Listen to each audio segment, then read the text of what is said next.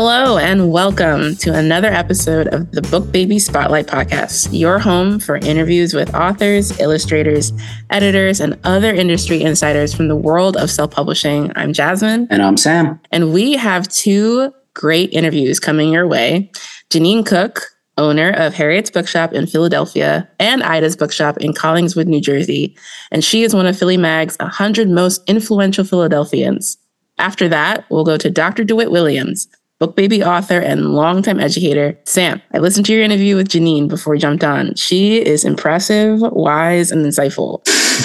Yeah, Janine is definitely buzzing with energy. She has so many ideas. I just love how she's willing to try anything to reach those goals. Her bookstore is located in Fishtown, Philadelphia. Is that near you? It is. It's about a 10-minute walk from my house. And Janine will talk about this, but it's a really unique space aesthetically. Where instead of crowded shelves and cramped quarters, things are spaced out and the individual authors really highlighted, making it seem more like an art gallery. They also bring in musicians to play while you shop and host a lot of events for different authors. Wow. Music, books, and turn into an art gallery? Okay, say less. I'm about to clock out and you can put that on my PTO, Sam. I'm aware that their spiel is having a sizable collection of literature by Black authors and Black women in particular. The name Harriet's is a nod to abolitionist Harriet Tubman, Ida's Bookshop for Ida B. Wells, primary civil rights activist and founder of the NAACP. I read at one point that Janine's goal was to open a bookstore in each state and name it after a different historical Black female icon.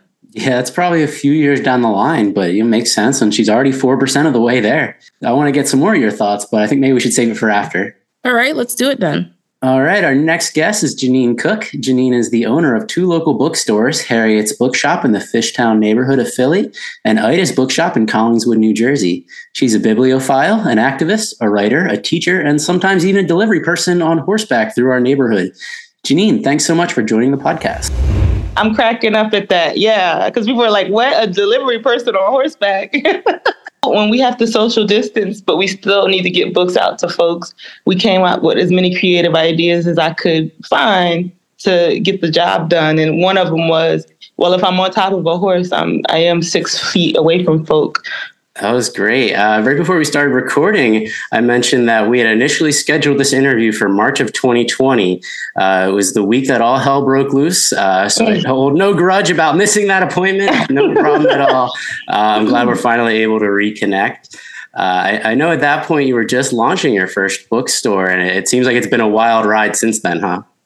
Oh, absolutely. It's been, we've had many a roller coaster ride to work through, right? Like so many things have come our way, whether that's the pandemic that started 6 weeks after we opened, the uprisings, which happened, as you know, in like around May, June 2020, there's been, weather catastrophe. I mean, it's just been a lot of upheaval. Yeah. So let's go way back, start at the beginning. Where'd your love for books begin? So that's a funny question. And I think depending on the day that I get the question, it's a different answer. I think there are a lot of things that culminate into our love for books and stories. More specifically, I come from a lineage of people who were book people, storytellers, teachers, preachers, what we call griots in our culture, whether that's, my mother who was a former librarian or my father who was an electrician, but an avid reader and also a preacher and a singer, my grandmother who still continues to be a storyteller to this day. And also I believe that she uses story as medicine in her own way. And so it's just a part of my lineage. I believe that I'm picking up where, my mother and father left off in some ways.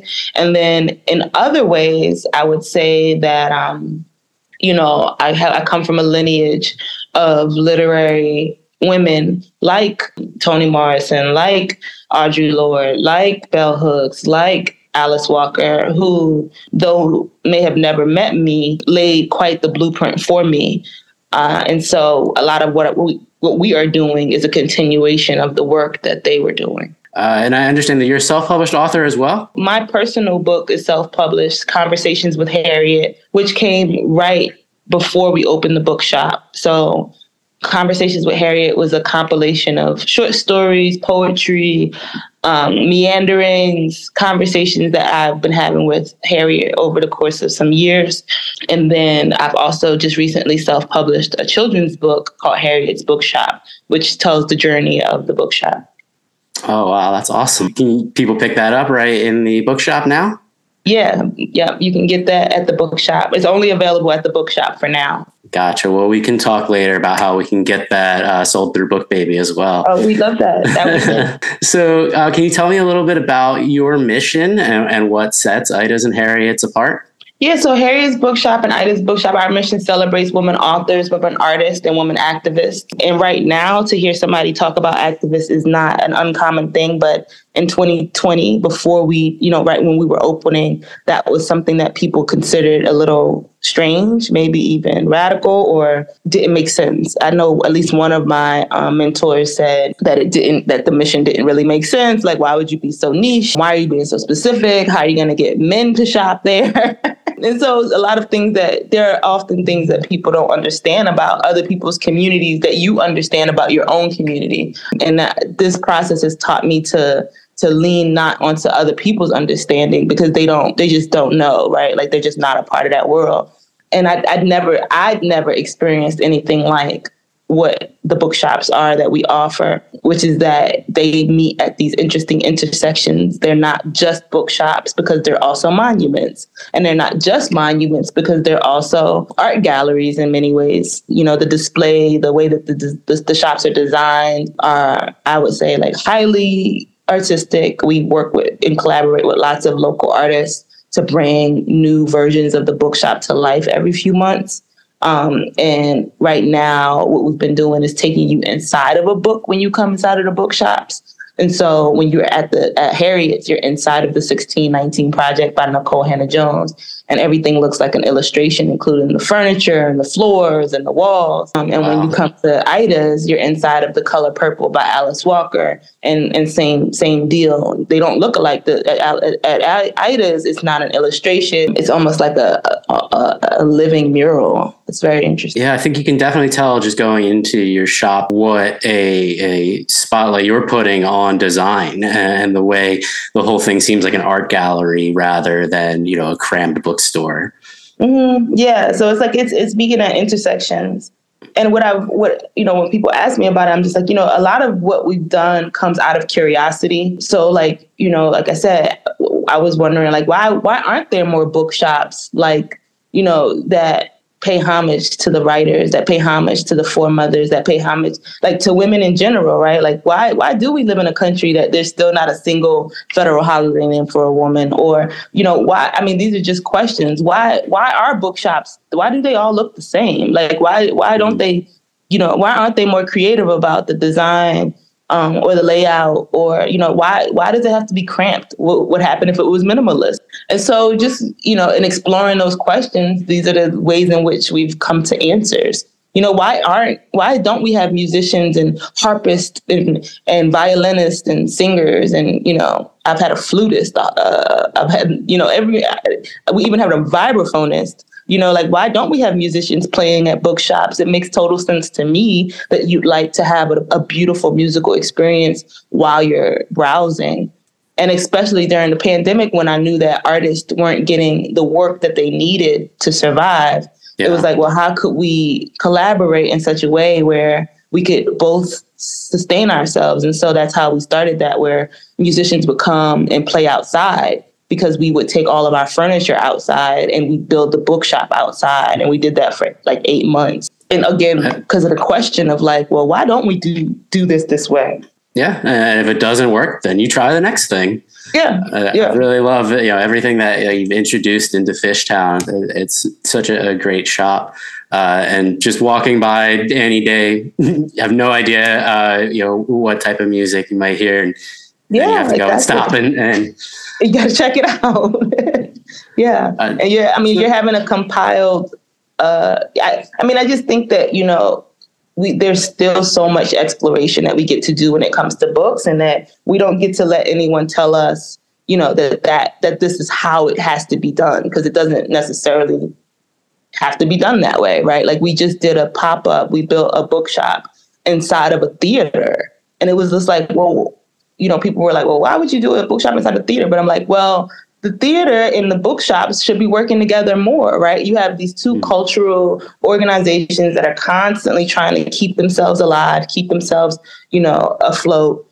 And most of the productions are based on books, you know, so it's like these things, and, you know, you have if a person usually likes theater, they usually like literature, like these things are not, it's not uncommon. It doesn't make sense why they don't work together more, in my opinion. And so some of it, I've been like, well, maybe we could just create some models that someday will help other bookshops consider other ways that they can stay around, because what we know is that this bookshop thing happens in almost like a pendulum that swings. And sometimes we have lots of bookstores and bookstores are thriving, and then we have the downfall of bookstores where everything's closing. And what I'm trying to avoid and to help other bookshops avoid is that downfall. Yeah. It seems like you're also really trying to bring in the different areas of the community and embrace the position that an independent bookstore tends to get either way. That's where like-minded people tend to show up. So I'm curious how you approach that in your position as a community leader. Yeah, I think that the bookshop gives us almost like a neutral ground, which we need in the current society, so that folks can have dialogue, right? And because naturally, once you, at least for me, once I read, I have questions. Once I read something, I have ideas, I have thoughts.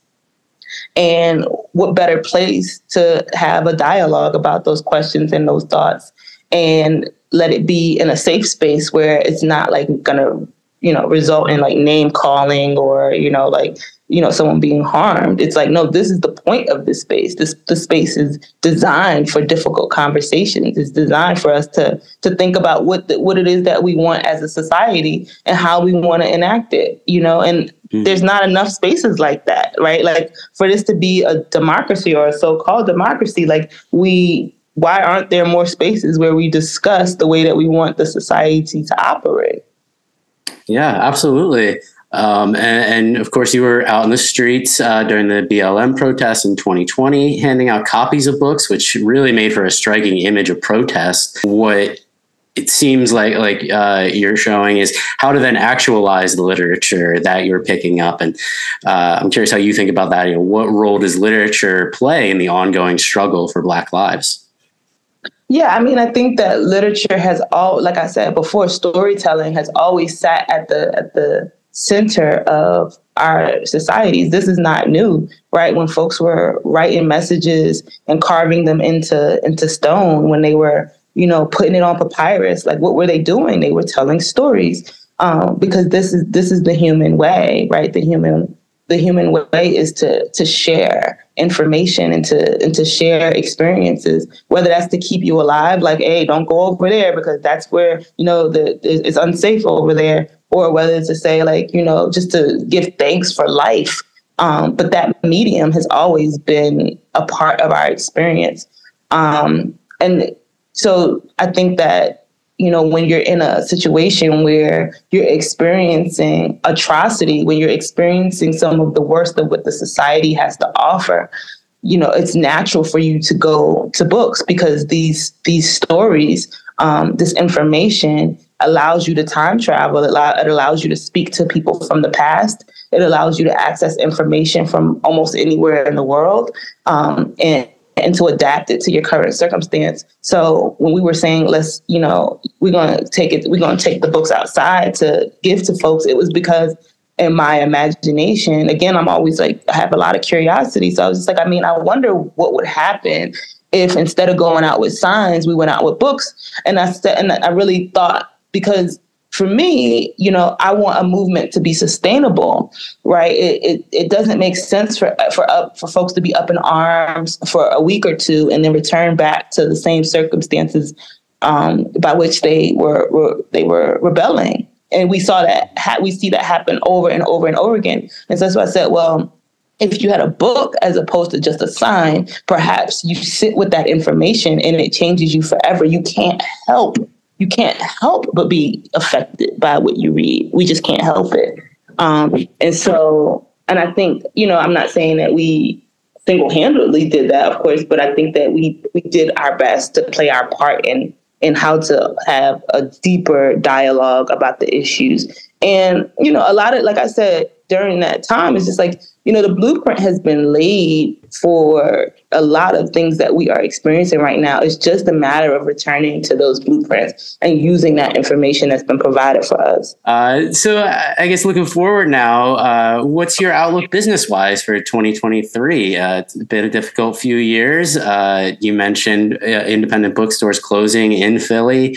Even Barnes & Noble had to downsize their Center City location. So what do you see as next? Yeah, I think it's interesting that you mentioned Barnes & Noble because, one of the articles I recently read is that they're going to take on the same model as the independent bookshop, where they're going to start being small and they're going to start being more niche. And we can't, I can't help but think that I've literally had folks from Barnes & Noble come in and say, oh, we're coming in to study how you're doing this. So, that's just a part of how that's part of how business works. And it's an interesting aspect of our current society where major corporations will take what they see smaller independent folk doing and then benefit and stuff like that from it. And that's like in every industry. That's the music industry. We see it in the clothing industry, fashion, it's like, but that's when it comes down to the humans and the humans making a decision about who they're going to support and why and how they're going to sustain certain institutions.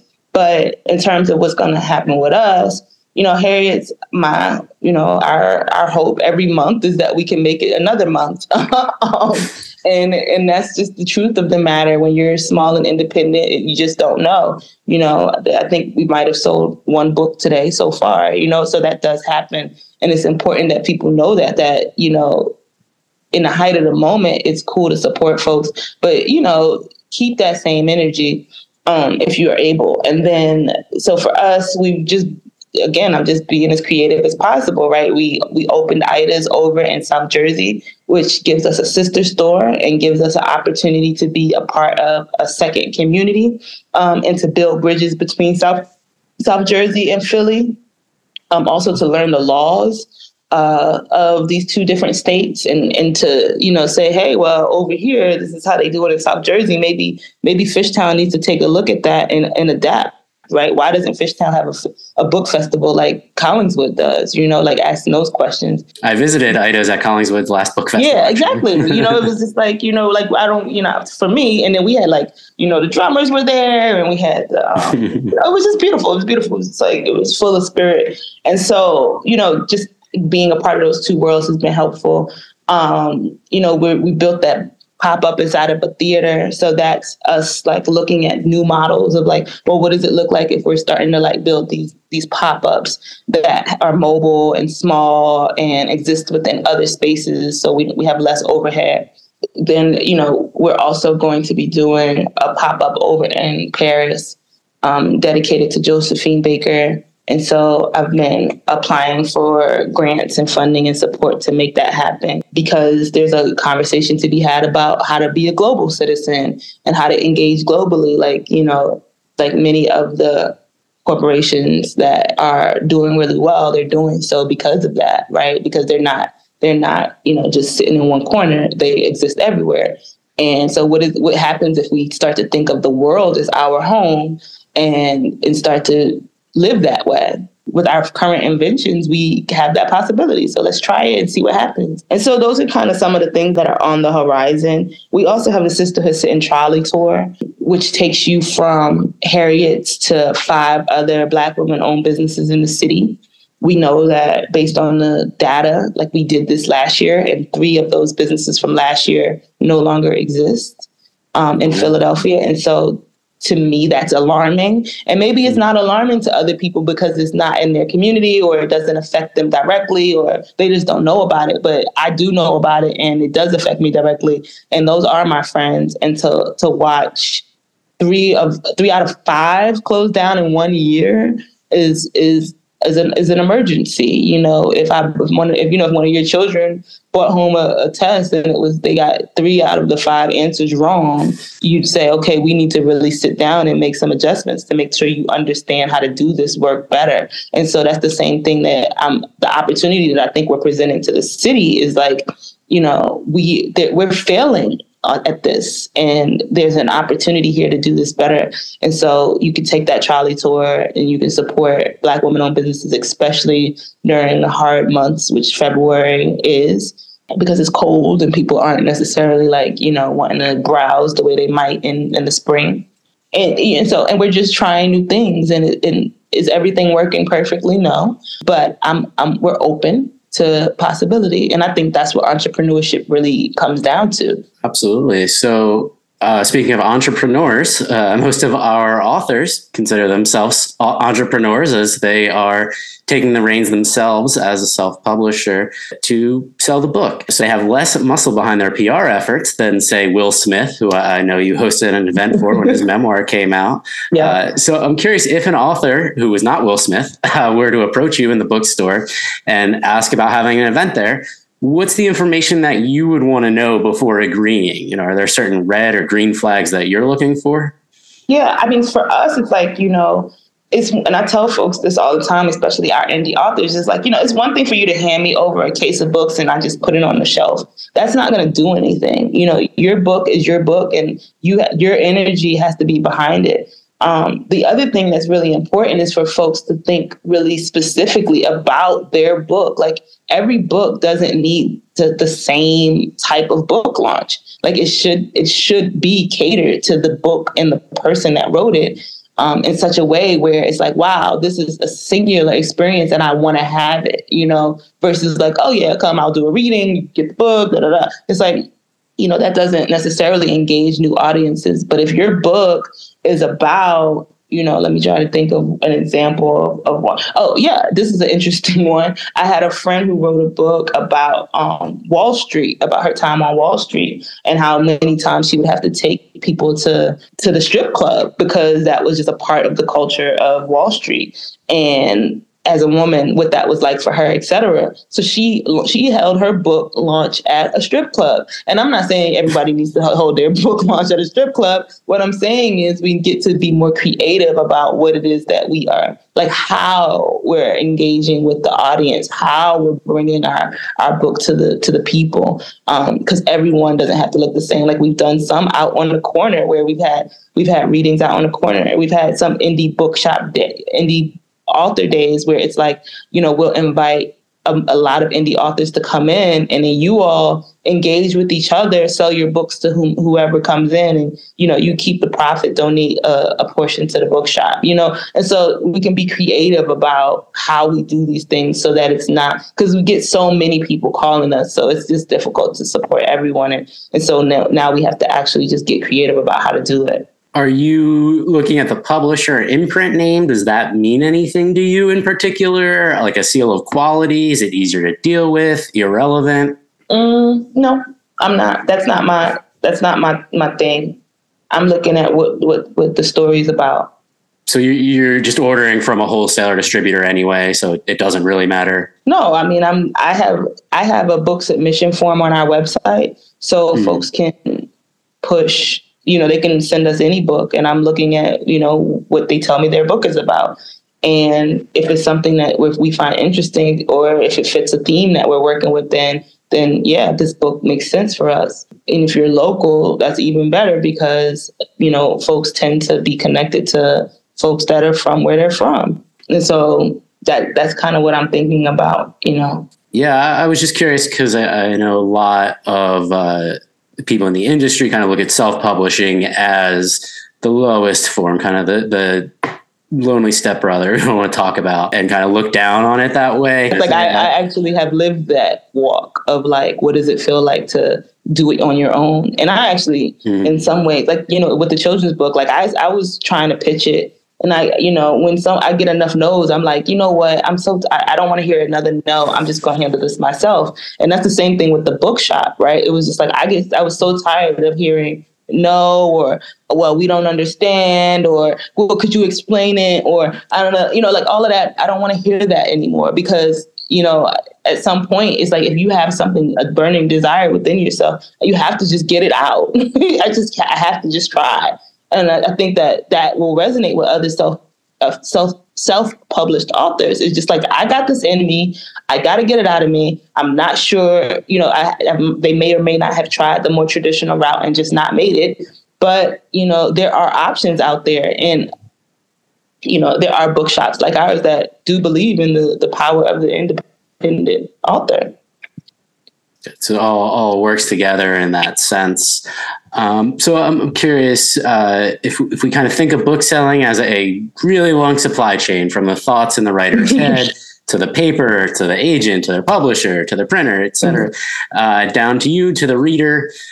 So from where you stand in that supply chain, what do you see as the most difficult part of bookselling? Oh my gosh, so many pieces that are so difficult. I think that probably right now what's really difficult is that there are fewer and fewer publishing companies, and which means that, there's less and less diversity within the field.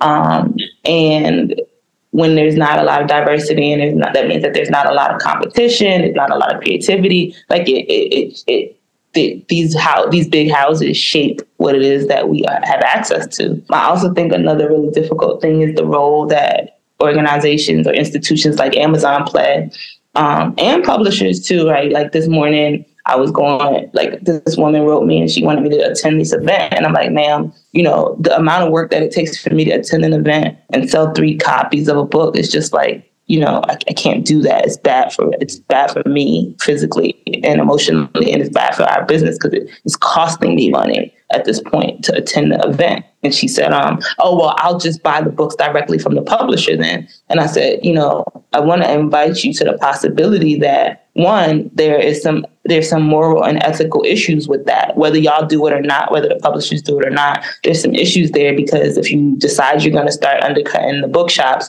then that eventually means that we won't exist anymore. And just because I can't come, Janine can't come sell 3 books at your event, there might be another bookshop that would love to.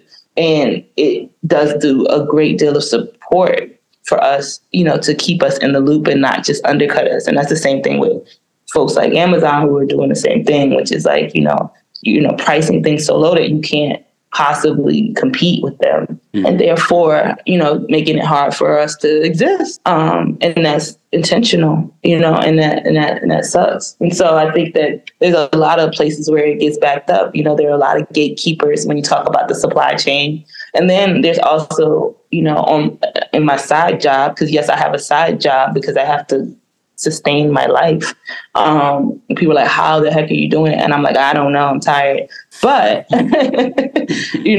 in my side work, I'm doing work around policy, especially as it relates to manufacturing. And the data speaks very loudly that, folks, there's, Black people, if you want to call them Black or Asiatic or whatever you refer to, BIPOC, people of color, all of these terms, whatever you say, that group does not have a stake in manufacturing right now. Less than 1% of manufacturing is done by people that come out of that community, which means that, the bookseller is, a middleman, right? It's a middle person, as opposed to being somebody who's actually like hands in the dirt, like has the ability to create the product that they sell. And so, one time I tweeted like, in my wildest imagination, we can go from bud to book, where we plant the seed and we use the hemp to create the paper, and we learn how to do that process, and that we understand how to do it in such a way that's sustainable for the earth. And then we also are able to create our own ink, and we're able to do our own binding, and we're able to do our own, mass production and printing, and we're able to then sell that book.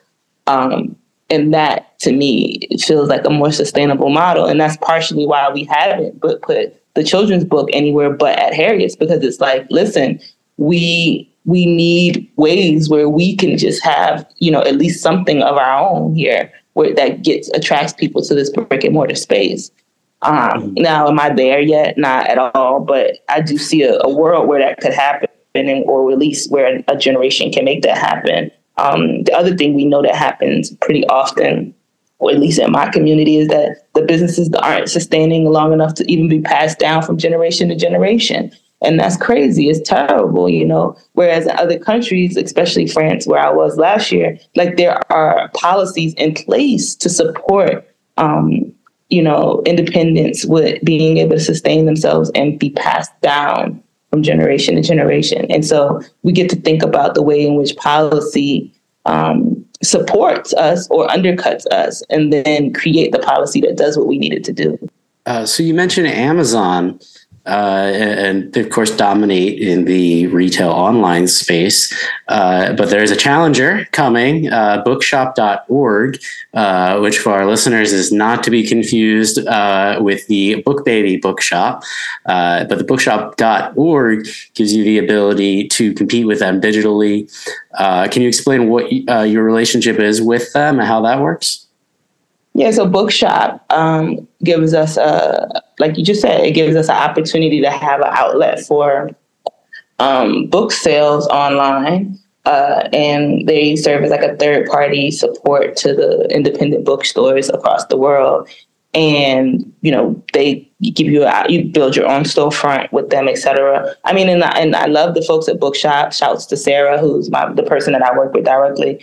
At the same time, I've given Bookshop a lot of critical feedback as well, right? Like, you know, because this is a conversation, and I would think that folks are trying to do what's best. And sometimes they miss opportunities to do what's best for everybody because you're thinking almost from a very singular focus. And what I mean by that is like, so Bookshop, when you sign somebody up, now they have your customers' contact information and they reach out to your customers directly without your permission or support. And it's just like, now that's not necessarily how that should work, should it? Like Bookshop is supposed to be in the background, at least from my perspective. So what is it? Why would you be advertising to my customers without my permission? You know, so that's just one small example of the critical feedback that I've given to Bookshop.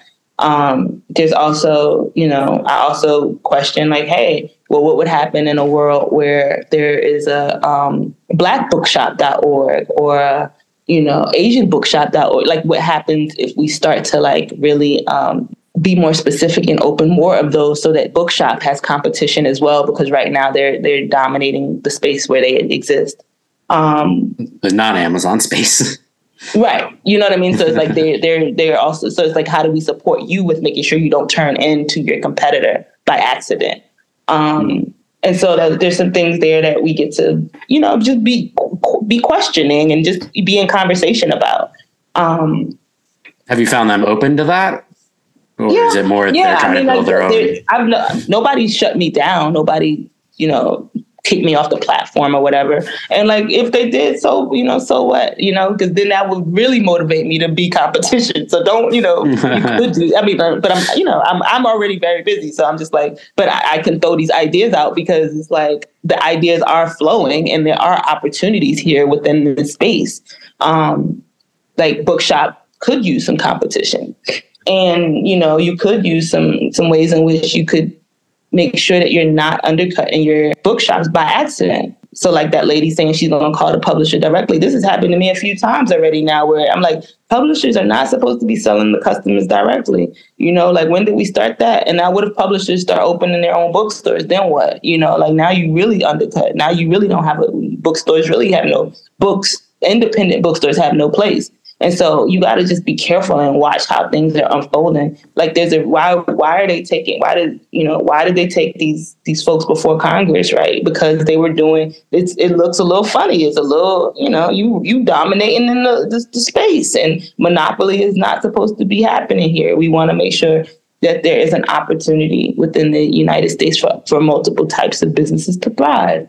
And, you know, and the truth be told, like if Amazon decided to get, and I've said this before, if they decided to step out of the book world for 5 years and just let the independents have it, like they have so much money, so much resource, so many products, it would not affect their bottom line in a major way, but it would do miraculous amounts of support to the independent. it would change the Independent totally. And so so there are ways in which, these institutions claim to want to be in support of community, but then do the bare minimum, right? Like it's like that smile program or whatever. Like they just, it's like you're not. Come on, y'all. Like if you really want to make a strong impact, if you really want to send a bold message, if you really want to make sure that independents have an ability to stick around, you could literally just say we're gonna take a 5-year off, or we're gonna take 1 year off. Even 1 year, 1 year would do so much for the Independent. Well, from your mouth to Bezos's ears, I guess. Yeah, well, he watching. He know what's up. When we posted the horse thing and we said we had a whole thing, Amazon don't got nothing on us, because everybody kept saying, "Oh, how you gonna compete with Amazon? How you gonna compete with Amazon?" I was like, we would never seek to compete with Amazon because Amazon has nothing on us. They could never compete with us. Like I'm talking about something that's a part of my lineage. It's something, a community that I love. I'm not talking about like some bottom line thing. So. That's very different. It's a different perspective. And then so people were sharing it and saying it. And then the folks from Amazon commented on the post, touche. And I was like, what? But at the very least, it means that you hear, you hear me, you see me. Wow. I loved that line of stories are medicine. Agreed. I definitely connected with that idea. I'm curious for your thoughts on the value of literature as protest. I feel like it's challenging when a public education system doesn't really encourage literature, like as a means of self related to the collective, or a process developing how to become more conscious of the society we live in. I believe literature can be used as protest. A lot of people write from a space where they're offering more insight than what previous generations had, but getting people to see the value of that is like an entirely different story. Not everyone likes to read, Yeah, and I think you're alluding a little bit to the banned books, which have, of course, been all over the news in recent years. It's really interesting to me is how bookstores, and especially independent bookstores, can really play as a counterweight to those people. A lot of them will put out tables and lists of banned books that explicitly are not allowed in local school districts as a way to highlight those authors and make it really easy for readers to find them. Yeah, I think it's really noteworthy. And Stephen King actually did a tweet on this about banned books, like to not get mad, but get even and go read the books that are banned. I touched on banned books a little with our guest, Dr. DeWitt Williams. So why don't we head into that?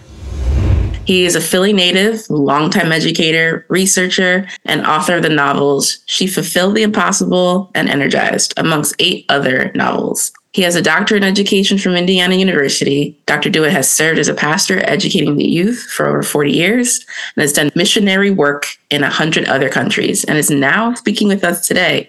Dr. DeWitt, thank you so much for joining us. Good to be here. Thank you. We're here to talk about your book, Breaking Barriers, The First Ladies of Education. This book details the history and the lives of the first 3 Black women to receive their PhD from an all-white institution. Now, there's a lot of pieces of American history that contains Black figures that gets lost. So I'm really curious to hear how you came across this and decided to write a book about these women. Well, it's an interesting question. I went to Oakwood College in Huntsville, Alabama in 1957. My English professor was Dr. Eva B. Dykes. The English has always been my favorite topic. High school, English, I still remember Miss Lang in high school, and I was the editor of the yearbook and so forth. So I was real happy to have Dr. Dykes. And as I got to know her, I found out that she had taught in Howard University, and she was a child prodigy piano player and so forth. So I was her reader. I worked for her. I corrected papers and so forth for her. And all during my 5 years at Oakwood College, then it was Oakwood College, now it's Oakwood University. When I graduated, I should say first that while I was there, I found out who she was, Dr. Dykes was, and everybody said there are 3 people who graduated in 1921. They're the first 3 Black ladies. So I wrote a book when I came back from Africa. I wrote a book about Dr. Dykes. It's called "She Fulfilled the Impossible Dream." It's a true. You mentioned novel, but it's a true story. I interviewed her and interviewed other people who knew her. This was in 1985. It was published in 1985. So 30 years later, I said, let me find out who these other two ladies are. And so I started researching them. Dr. Georgiana Simpson, it was very difficult to find information on her because she died early. I think she died in probably in 1944. She had an accident. Back then, they had these little stoves where coal stoves, and she got carbon monoxide poisoning while she went to sleep in front of her stove. So she died in 1944. And the other lady, Dr. Sadie Moselle, she is very well known in Philadelphia. And it's an interesting thing to me as I started, how many people in Philadelphia know her? Her name has just about disappeared, yet she comes from Philadelphia. Did you say you come from Philadelphia? No, I'm actually from New Jersey, but Philly is close to my heart. Yeah. Had you ever heard of her before? No. I had never. Yet she was a very, very important lady. And her husband, she's the only one of the three ladies that got married. Her husband was a judge and very prominent in Philadelphia, yet they had just about disappeared. So that's how I got acquainted with them, through my acquaintance with Dr. Eva B. Dykes, and then finding out that there were two other ladies and doing the research on them. Well, that's actually incredible to know and realize that you were a student of Dr. Eva Dykes. Can you tell me a little bit more about her presence and your experience being her pupil? Right, about Dr. Dykes. Yes. Well, Dr. Dykes now all three of these ladies were 5'2". That was interesting. I call them little giants. I have their passports, and I knew Dr. Dykes personally, and all of them struggled to get this degree, a PhD, and they all got it within about 9 days of each other. And Dr. Dykes was born in Washington, D.C., as was Georgiana Simpson. She was born in Washington, D.C. And even though Sadie Alexander was born in Philadelphia, she was educated in Washington, D.C. Her Georgiana Simpson's, not Georgiana Simpson, but Sadie Alexander's mother was divorced, and she struggled raising 3 children. But her uncle and aunt lived at Howard University, so she sent Sadie to live with her uncle and aunt. So they lived. Sadie lived in Philadelphia and went to school in Washington, D.C. up until she graduated from high school, M Street High School. So all 3 of the ladies went to M Street High School in Washington, D.C. And now getting back to Dr. Eva B. Dykes, her father left her also. Sadie's father left her, and Eva B. Dykes' father left her and left the mother to raise the children. So the ladies struggled to take care of their families and had family difficulties. Now, Georgiana Simpson, her parents were slaves. Now, that was a thing that I found astonishing about Georgiana Simpson, is that her parents were slaves. Now, Sadie Alexander, her family was well educated. They were freed people in Philadelphia. On her mother's side, she was a 5th generation. So her grandfather was a bishop. Her father was a lawyer.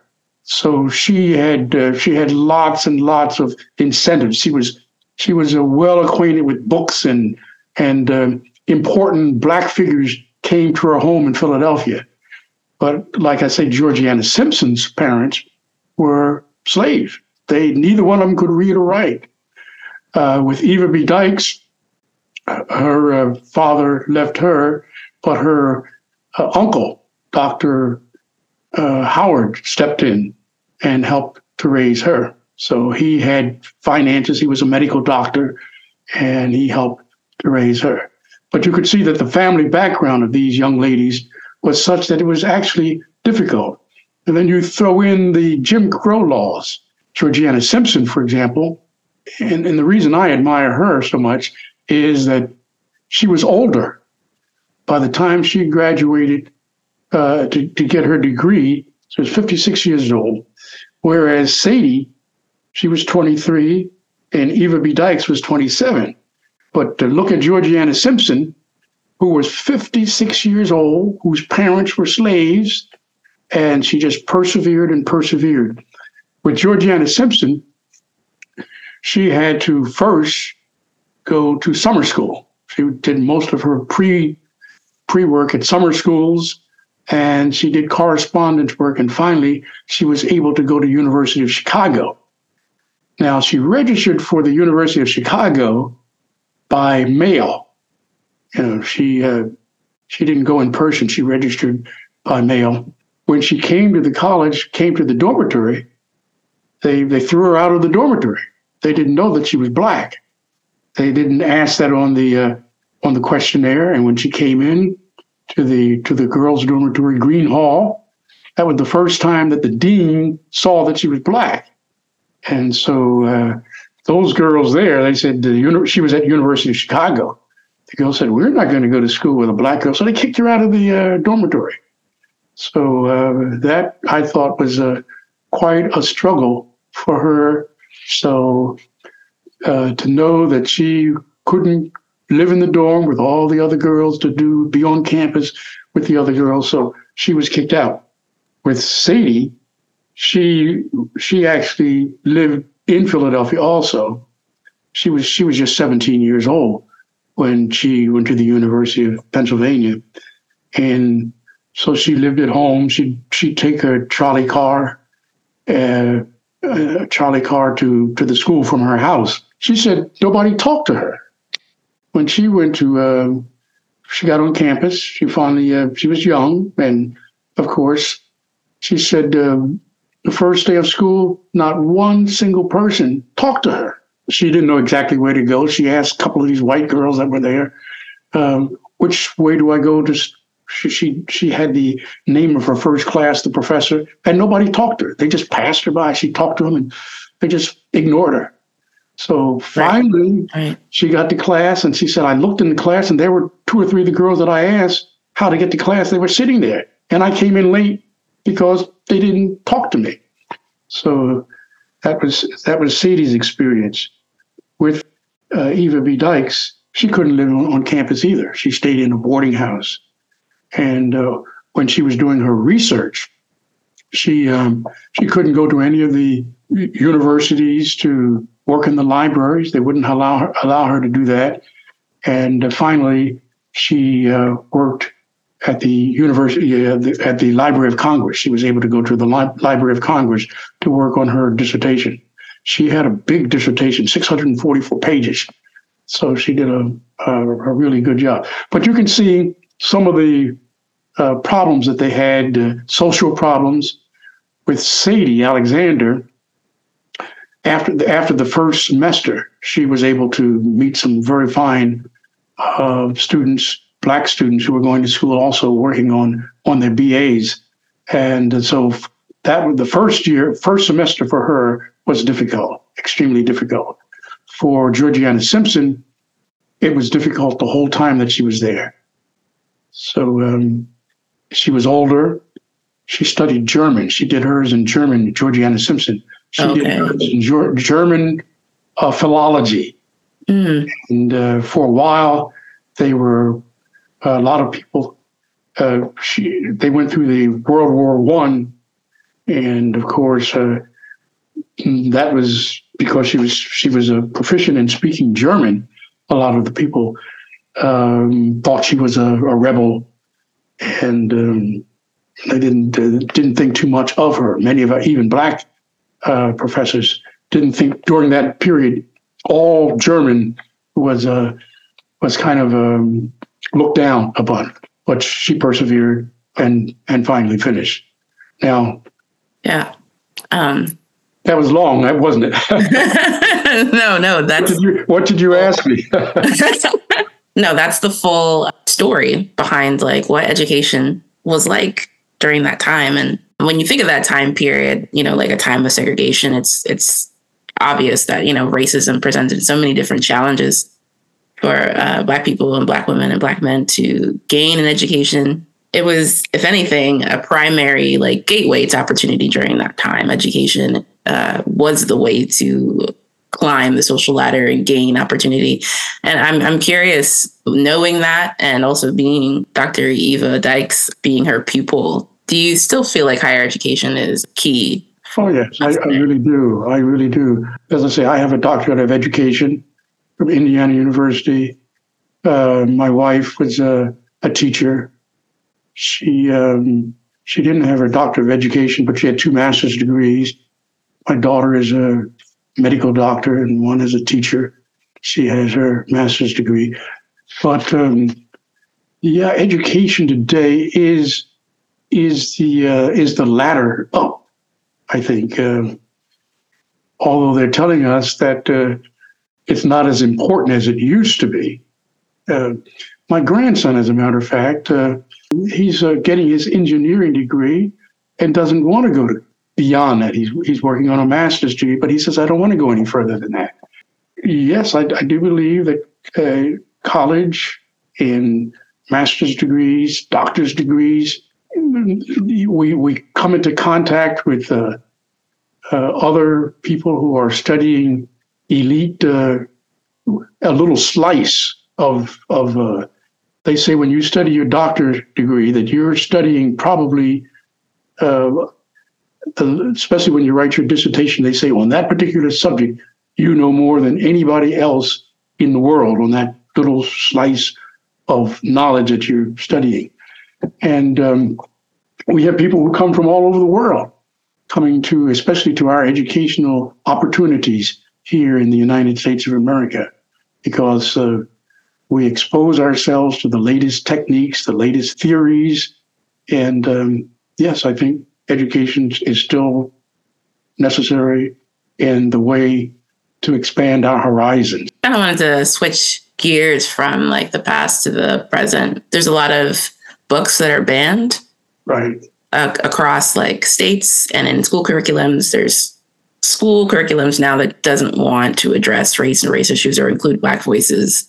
I'm curious of how you think of like integrating more Black voices into education, or how do you go about doing that? Well, one of the things I do like about the possibilities today is the fact that we have podcasts, and I have a friend who's a history professor, and he sends me some of the best YouTubes. Gauche, he was the first Black man to get a PhD. I think it was around 1876, and W.E.B. Du Bois a little bit after that. And then Carter Woodson, who came, those were the first 3 Black men.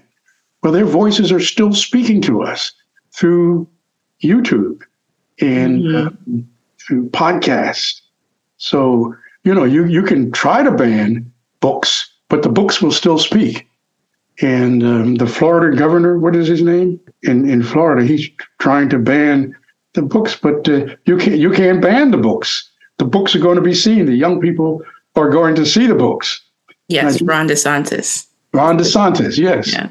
No, I think that's terrible to ban books, and I think that that white people are blessed when they hear the perspective that the Black educators bring.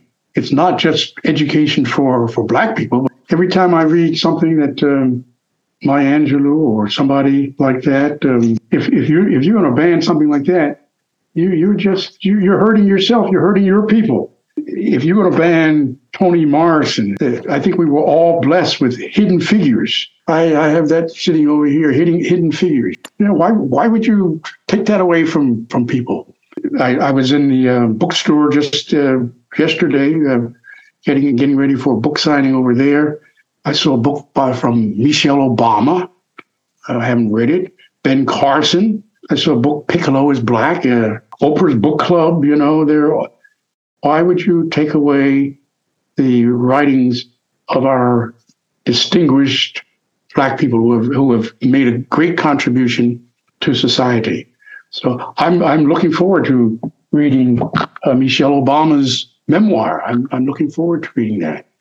I feel like I love what you said earlier. There's like no way to really stop the voices of the books. The books still speak. And I kind of heard you say earlier, like, through technology, we can really integrate and keep spreading that knowledge around so that it's not suppressed. And I agree with you. I feel like, it does a disservice to, not just young Black folks, but white folks as well. And us as a collective and as a whole, it does a disservice to all of us. Curious about your opinion. Do you feel like self-publishing is the only way to get Black voices centered? Did you decide to publish with BookBaby specifically because you can put it out yourself? The books that I used to get published, this is about my 9th book. And I used to have a publishing house that published them, but it went out of business. Many publishing houses have shut down, especially when you get into things like history. I write history. I do research, and I have, I'm not writing a novel. I have footnotes in the back, 100 and so footnotes. I interview people and so forth. Well, people don't want to read a lot of that today. They want something that's fictional history. I think that's what one man told me. He said, I write fictional history. Well, what is that? Fictional. I write history. I do research, and I find out what happened, and I try to make it so that people will enjoy reading it. I don't want it to be fact after fact, but I want it to make it enjoyable. So books are not as valued, I don't think, today. Paperback books that you hold in your hands, they're not as valued. You can get an ebook, you can get a Kindle book, you can get all kinds of books. So when I got ready to publish, my company had closed up. I didn't have anybody, and then I didn't know what to do then. So an independent book place like BookBaby, I kind of had another author friend, and he said, well, I just got my book published over at BookBaby. So I didn't know what he was saying at first. BookBaby or baby books? So when I finally understood what he was saying, I did a little research, and I liked it. I would, if I had to do it again, I would go back to BookBaby, these independent publishers. I understand SEO. I didn't know what that meant before. Search engine optimization. Is that what it is? Yeah, that's part of our metadata. Metadata. I had no idea. So in that sense, it's a good opportunity. Absolutely. To understand how to go to Amazon and get their books before the people. Before it was in the hands of somebody else. So, and a lot of us who don't have a lot of money, I'm on a fixed income, we have an opportunity to get a book before people, and we don't have to pay, thousands and thousands and thousands of dollars for it. I feel like education is so key. I'm a book lover myself. I also went to college for English and writing. So when I saw this book, Breaking Barriers, talking about the education of Black women, I was like, definitely need to know the person behind who decided to pen that kind of history and put it on paper. And I'm curious to know, other than education, like what other kind of values and morals did you see in these 3 Black women as you were writing them?